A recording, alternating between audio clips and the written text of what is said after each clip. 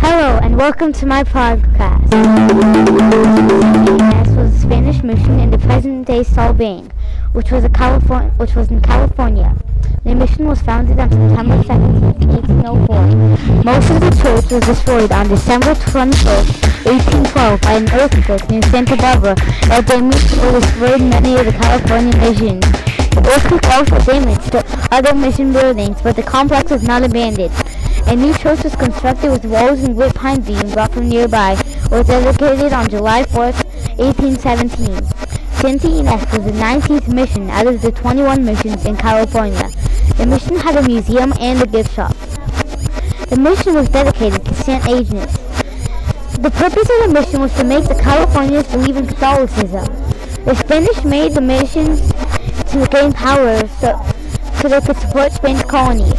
There were 570 California Indians living in California at Santa Ynez. The Indian tribe that lived in Santa Ynez were the Chumash, a well-known tribe. The Chumash ate acorns, nuts, deer, and many different berries. The Chumash Indians traded rocks, metal, knives, and fish. In warm weather, the men mostly just wore a belt to carry their tools. During warm weather, the women wore aprons and skirts. The Chumash Indians lived in dome-shaped houses, woven with grass. The Chumash believed in three worlds. The top world is where the evils live. The middle world is where the humans live.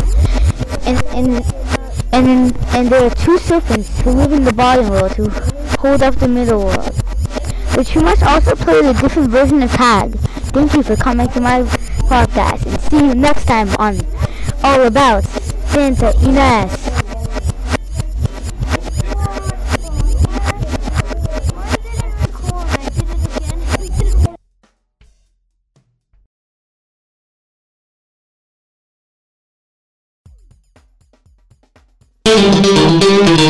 Thank you.